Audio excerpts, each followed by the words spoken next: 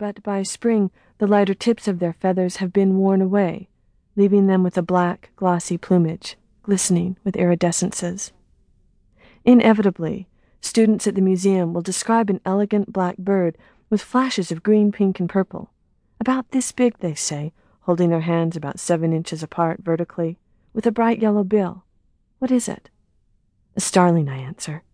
What follows is a dejected look flushed with embarrassment. Is that all? The name precedes the bird. I understand it. When I'm out at the dump with starlings, I don't want to like them. They are common, they are aggressive, and they behave poorly, crowding out other birds. When a harrier happens to cross over from the marsh, they swarm him. He disappears.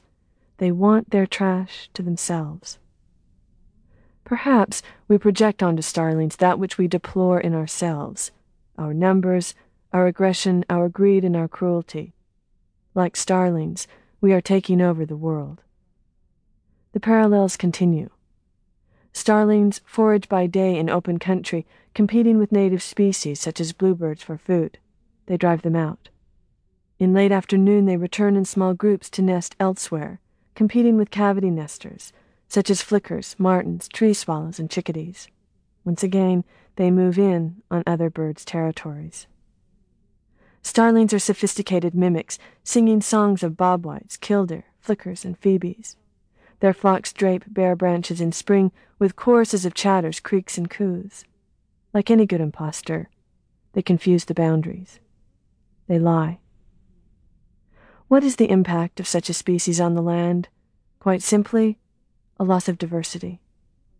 What makes our relationship to starlings even more curious is that we loathe them, calling in exterminators because we fear disease, yet we do everything within our power to encourage them as we systematically erase the specialized habitats of specialized birds.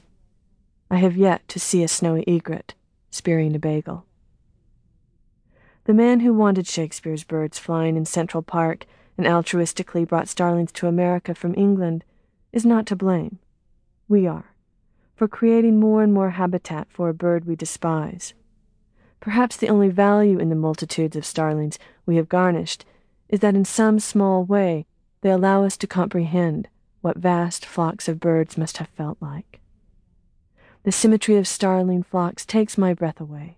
I lose track of time and space.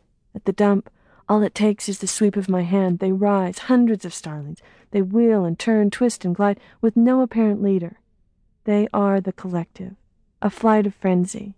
They are black stars against a blue sky. I watch them above the dump, expanding and contracting along the meridian of a winged universe.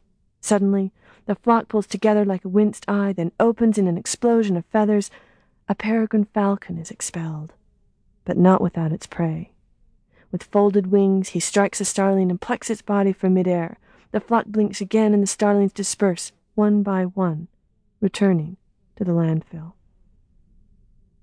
The starlings at the Salt Lake City Municipal Dump give us numbers that look good on our Christmas bird count.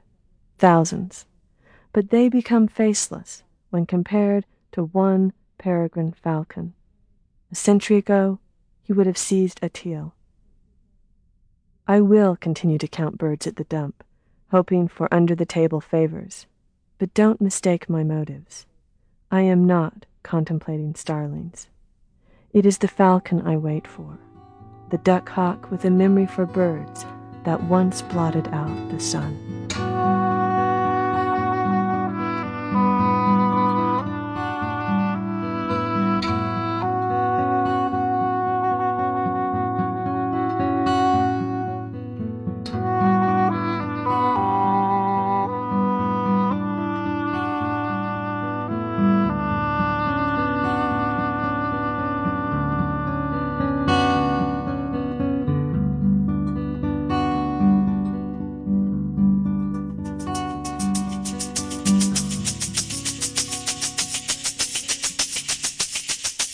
My name is Larry Cox, and I'm the director of the Rainforest Foundation.